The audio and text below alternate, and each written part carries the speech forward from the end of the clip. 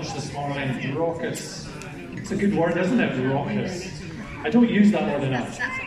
I'm going to use that word more. Good morning, everyone. Good morning. My name's Thomas. For those of you that don't know me, hello. It's lovely to meet you, and hopefully I'll get to see you at the end of the service over a coffee. This is the part of the service that we're going to open up the Bible together, and this is the penultimate, that means second last, doesn't it? Penultimate.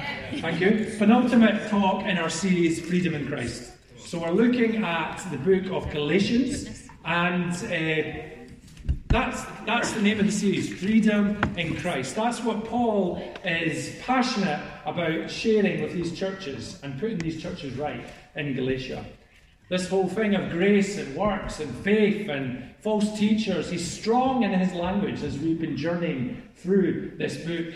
And he wants to paint the picture in as many ways as he can to this church. Bibles, yes, 2 minutes. 2 minutes, we'll get the Bibles on. Actually, let's just do it now. If you want a Bible, stick your hand up and we'll get a Bible to you. And we'd love you to have a Bible at home if you don't have one at home. So Paul just wants to share with these churches, Jesus is all that you need. And what freedom truly is. When Jesus died on the cross, his blood was the price paid to give us freedom. An American pastor called Rich Nathan, who's now retired but ministered for decades in the States, puts it brilliantly. He speaks of 2 days. We are free because of what Jesus done for us. We are free from 2 days. We are free from our yesterdays. All the shame, all the mistakes, all the regrets. And we're free from all our tomorrows, the fears, the anxieties. Last week we looked at the tail end of chapter 4 and asked the question, whose side are we leaning on? I'd love you to listen back on that as well. We had a wee bit of a sing-song as well, so that might tempt you to have a listen back as well. We're going to open up God's Word now, God's living, breathing Word. I'm really distracted and I want to tell you why. One of my printing papers has a shopping list on it. So I've got chopped tomatoes, onion and yellow pepper written over my notes. So I'm kind of very close. We're going to open up God's Word now. John Wesley, who is the founder of the Methodist movement, says this: I want to know one thing, the way to heaven, how to land safe on that happy shore. God himself has condescended to teach the way. For this very end, he came from heaven. He has written it down in a book. Oh, give me that book at any price. Give me the book of God. I have it. Here is knowledge enough for me. Let me be a man of one book. Let's pray before we read God's word. Lord, I pray in a world of distraction that we would be men and women of the book. Would you speak into the specific of our lives? You know everything about us. You know the hidden places. We give you permission, Holy Spirit, to go where you want to go. And we wave the white flag of self-sufficiency. We need you. That's why we're here. We love you. That's why we're here. Maybe some of us don't know you. Would you speak, Lord? We choose to posture ourselves in openness. We look to you in our joys and our trials, in our stresses and our successes. Our thoughts, our feelings, have it all right now, Holy Spirit. All of us will have very different things going on in our lives, but nothing is too small or too big. And everything is of interest to you, God. We invite you to come, Holy Spirit. Amen. Amen. So we're going to be reading Galatians chapter 5. We're looking at verse 1 to 12. It should be on the screen as well. Hopefully the writing isn't too small. Should be. Let's read. It is for freedom that Christ has set us free. Stand firm then, and do not let yourselves be burdened again by a yoke of slavery. Mark my words, I, Paul, tell you that if you let yourself be circumcised, Christ will be of no value to you at all. Again, I declare to every man who lets himself be circumcised that he is required to obey the whole law. You who are trying to be justified by the law have been alienated from Christ. You have fallen away from grace. For through the Spirit we eagerly await by faith the righteousness for which we hope. For in Christ Jesus neither circumcision nor uncircumcision has any value. The only thing that counts is faith expressing itself through love. You are running a good race. Who cut in on you to keep you from obeying the truth? That kind of persuasion does not come from the one who calls you. A little yeast works through the whole batch of dough. I'm confident in the Lord that you will take no other view. The one who is throwing you into confusion, whoever that may be, will have to pay the penalty. Brothers and sisters, if I am still preaching circumcision, why am I still being persecuted?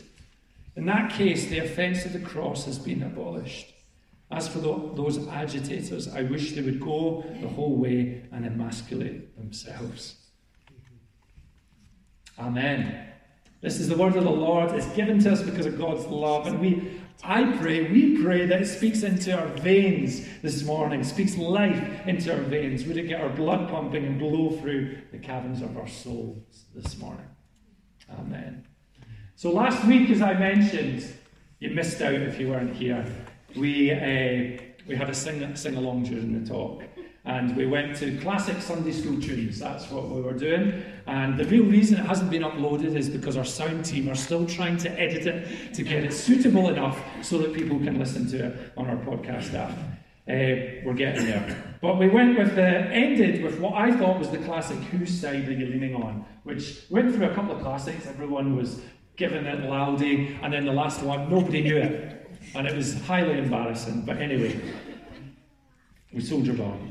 This morning we're building on last week's participation of a sing-along because we enjoyed it so much. So we're taking a slight detour, and some of you will love it. I'm well aware that some of you will hate it, but we're going with it. We're going to do some maths in Venice Vineyard Church. Yes, you heard right. And there is a purpose to it. We're not just going through school, every subject each week. Next week, German. Maybe we will. So let's dive straight in. The first one I want to share with you, it's not on the screen. I add 6 to 11 and I get 5. Why is this correct? I add 6 to 11 and I get 5. Why is that correct? Anybody? I flummoxed you. Anyone at all? I add 6 to 11 and I get 5. No? I'll let you all know. Or will I leave you hanging? I don't know. What's that? Mice. Oh, what have you said? Mice? The tea time. It's the time. Oh. Well done, Tyrone. A wee round of applause to Tyrone. Well done. You, my friend, get an extra cookie at the end of the service. Next one. In 2 years, I know... Oh, this one's tough. I'm going to say a few times. I had to sit down when I found this one. In 2 years, I know I'll be twice as old as 5 years ago, said Tom. How old is Tom? Everyone's sinking into their chairs. Just get on with it, Thomas. I'll say it one more time. In 2 years, I know I'll be twice as old as 5 years ago, said Tom. How old is Tom? Anybody? No. I'll give you the answer. But please don't be working out during the whole talk. How did that actually work? The answer's 12. Anyway, moving swiftly on. It definitely is 12. We can chat about it later. Why am I testing you with maths questions? Because having read this passage, this letter from Paul, having chewed it over, I feel like he's almost shouting, do the maths. Church of Galatia. The actual phrase, do the maths, means to examine the facts and figures to reach a conclusion, especially when the answer is very clear. The answer is very clear for Paul here in his writings, and he's going to great lengths to explain it to this church that he loves. There's to be no confusion or working out needed. Examine the facts, church. The answer is clear. Understand that there is nothing that you can do to earn God's favour. Understand that Jesus is all you need. Understand that he loves you no matter what. Understand that you are free. You are no longer slaves. Understand and now go and live in light of it. So taking great inspiration from maths, Or if you're a music fan, Ed Sheeran albums, we are going with 3 points this morning. The first being, if you add anything to Christ, you lose Christ. I don't know if I was to go around the room what your favourite movies are. I'm sure we would get lots of different answers. A lot of my favourite movies have added a completely needless sequel. Anybody got movies like that? Where they've added completely needless sequels. I'm going to give you a few examples which I feel are needless sequels. Home Alone, needless sequel. The Matrix, needless sequel. I'm seeing nods of heads. I don't get nods of heads at any other time of the movies. Yes, we're all in. Top Gun, needless sequel. Oh dear. Just going to take a minute there. Die Hard, needless sequel. I'm throwing it out here. No, I won't actually. I'm going to skip over it. Gremlins, needless sequel. Jurassic Park, needless sequels. We just don't need them. Keep to the original. Keep to the original. I'm glad there's no Shawshank Redemption sequel, is all I am saying. Also, releasing of classic songs, when they re-release classic songs and remix them. No, don't do it. Keep to the original. Keep to the original. It's like we lose the original, the true essence of that first moment of genius or inspiration. It gets muddied and muddled, and in some instances we lose the very heart, forget what it was. In our lives, perhaps, as well, we forget why we were there, what we were doing, where we were going. We can muddy things up. We can add things to things in our lives, and we realise, what on earth am I doing? Why am I here?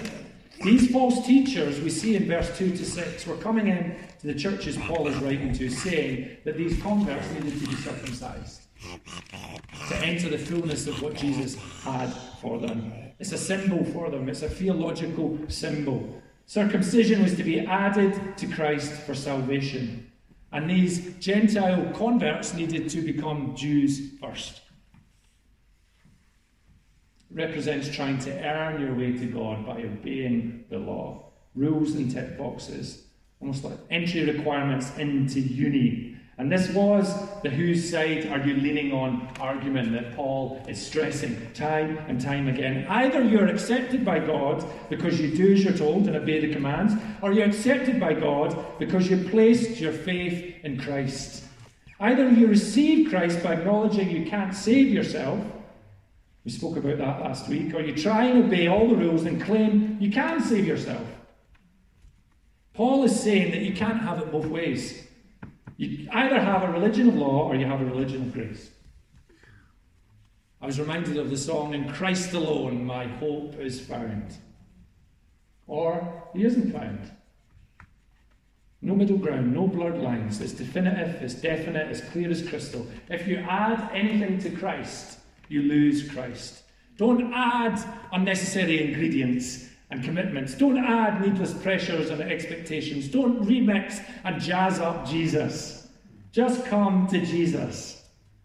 In the battles of self, don't shape Jesus how you like him and adapt him into your situations and struggles and circumstances. Let's just exercise faith and lay it all before him. The warts and all. All in. Go big. Go all in with Jesus. And wait on him. Receive his grace. He's not looking for the perfect student to use. He's looking for the weak. He's looking for you and he's looking for me. The not got it together kind of people. That's who he uses, time and time again. A surrendered people. A consecrated people. Paul reiterates in verse 6 that all we need is faith. And actually, circumcision, uncircumcision doesn't matter. This doesn't mean we do as we please. The verse just before in verse 5 paints an important picture. Through the Spirit. Those three words. Through the Spirit. A life in the Spirit. We need the Holy Spirit. We have a life of faith and we have a life in the Spirit. He is the potter and we are the clay. I love that image. We are moulded. We're kept safe. We're guided. We're changed. I want to ask us this morning, where have we lost Jesus? Where have we added the tick boxes, the duty, the routine? Where have we confined them to muscle memory? Funny, Pete mentioned that this morning about his passwords, muscle memory. I felt that was a significant thing. Where have we confined Jesus, or where have we shaped Jesus into muscle memory? Sunday morning, church. Wednesday night, life group. Instead of a heart-beating, real, living relationship, Holy Spirit filled into my day. Lord, would you speak into this situation? Lord, would you help me with this conversation? Lord, I need you right now. Life is really tough. I'm having a rough day. Holy Spirit, fill me up. Where have we fixed and fumbled our way through life and said, Jesus is with me, while we actually drag everything along with a remixed Jesus with little faith needed? When was the last time we prayed, Holy Spirit, fill me up? Fill me up. Because we leak.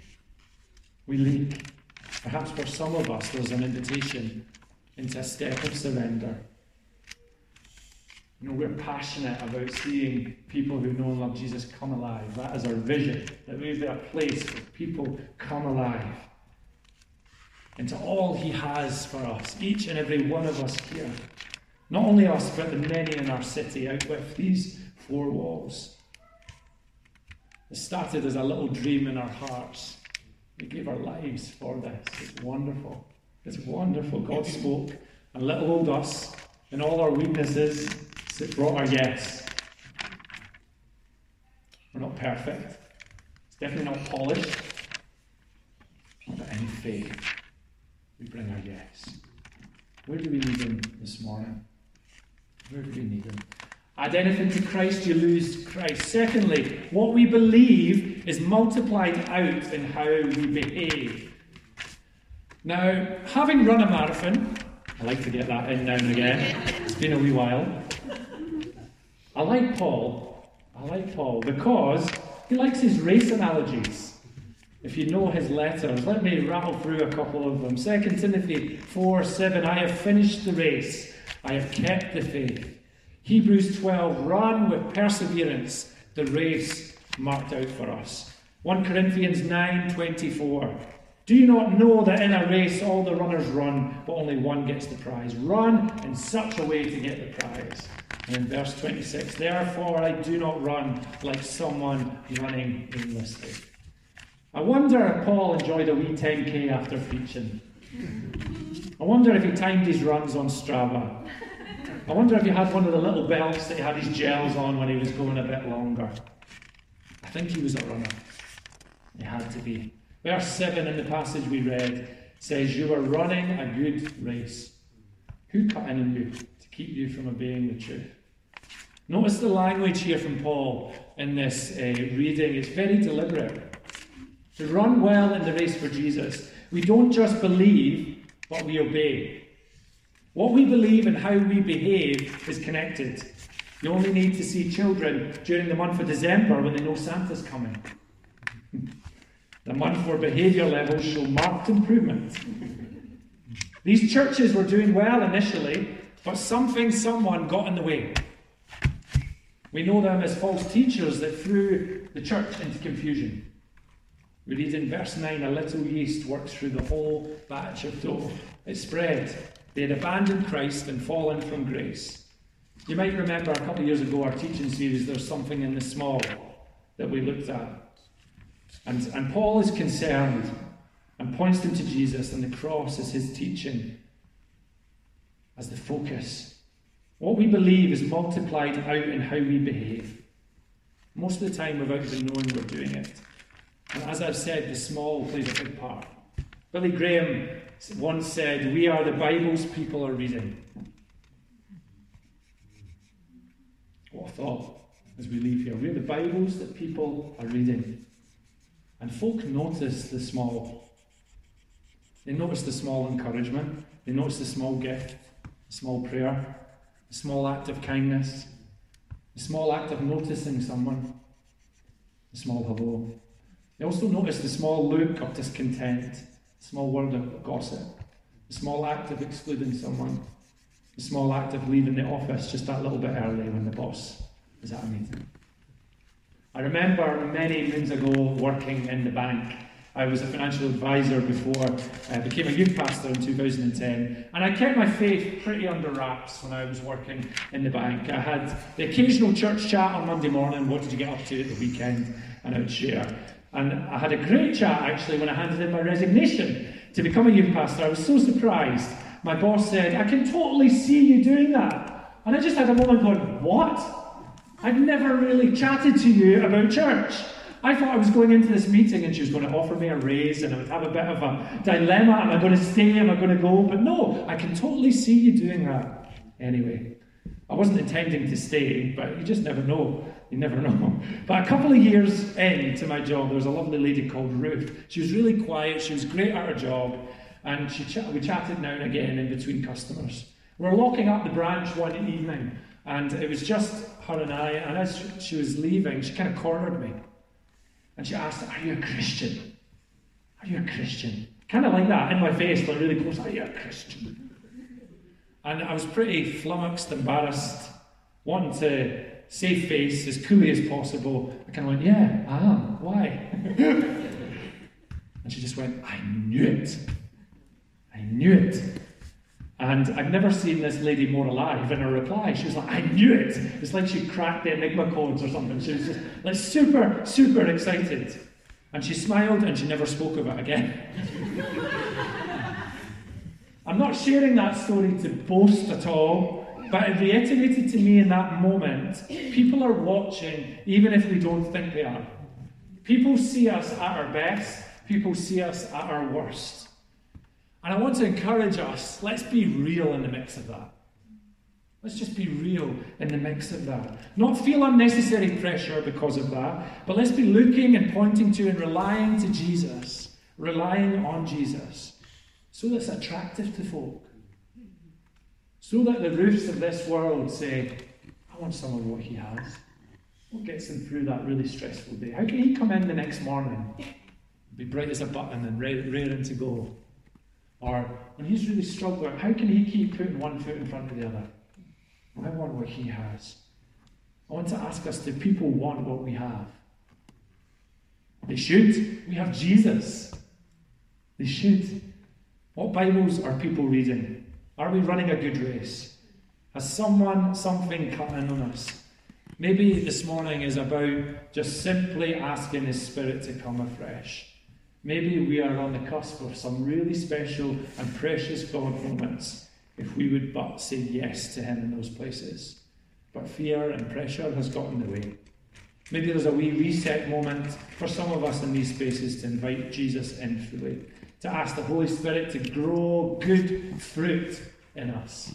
And Heather's going to be looking at that next week. So that what we believe and how we behave sees God move in new and unexpected and powerful places, to live in freedom, to find the powerful joy of his love and grace. Do we believe it? Are we living it?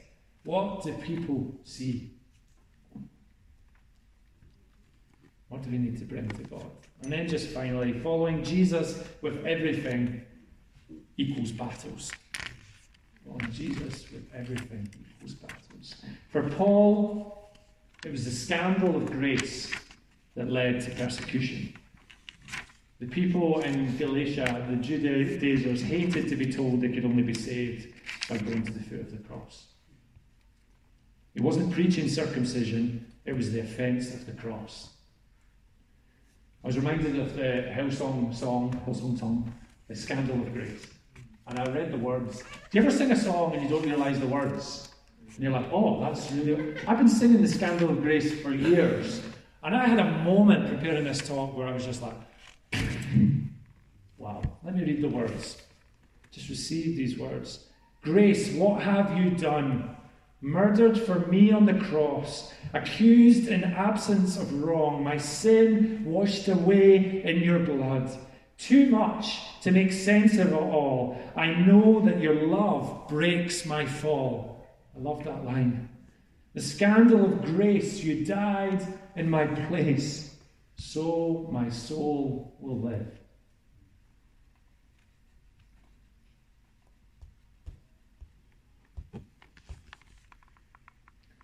You know, some of the battles that we have will be out with. But in this passage, the battle, I think, is reiterating the battle that we have with ourselves. How we like to get back in control. How we like to grab that wheel again. How we like to make up to God. I'm going to make it up to you, God. I'm going to get this stuff done for you, God, because I know that we need to tally up duty and doing, measuring and marking. We can slip back really quickly. You also see at the very beginning of the verse, Paul says, stand firm. Stand firm. It is for freedom Christ has set you free. I feel for verse 1, Paul, in a sense, is saying to the church, fight for it. Let me explain. It's almost like, if you picture, there's another team on the park as we do this freedom thing. There's another team on the park. There's an opposing side. A team looking to crush us with the slavery, the yoke of slavery and heavy duty. And they don't like what we have to say. Keep on keeping on with freedom in Christ. When the yoke of slavery pushes you down into the dirt, get up and go again in choosing freedom. Maybe we hear freedom and we think, great, there's going to be peace and ease in how we do life. But there is another team on the field. Be alert. Fight pride. Fight self-sufficiency. Fight proving yourself. Fight earning. Have your team call it out. Have those alongside us call it out. Who's in your team? We were watching the Haka with our boys this week on YouTube randomly. I think it's because some of the autumn tests are happening with rugby just now. Some of them are genuinely terrifying, and I was like, is this a good idea, showing my boys the Haka? As we face our weeks, who are your people? Who's shouting, stand firm? I've seen the England side, like all arms together as the Haka and all this crazy, I'm not going to do it, I'm starting to do it. All these intimidating, just like, oh, gosh. They're standing firm. Stand firm in those moments of intimidation. Don't get sucked into Jesus plus. Stand firm. You are free. Receive His grace. Stand firm. There's nothing you need to do. Stand firm. In Christ alone, our hope is found. Stand firm and do the maths this morning. The answer is Jesus and only Jesus. We say yes to Him and we receive all that He has for us. And I want all He has for me. I don't want to miss out. I want that for our church. I want that for every one of us. Let's not miss out. Let's stand firm. Let's ask for His Spirit to move and to understand His freedom more as we leave this building this afternoon. This afternoon? Yeah, this afternoon, 12 o'clock. We're not going to be able to do it. Let's stand. Amen. Stand firm. Stand firm. Stand firm. Holy Spirit, you are moving. You are moving. We need you. We need you more than ever. We need you more than ever.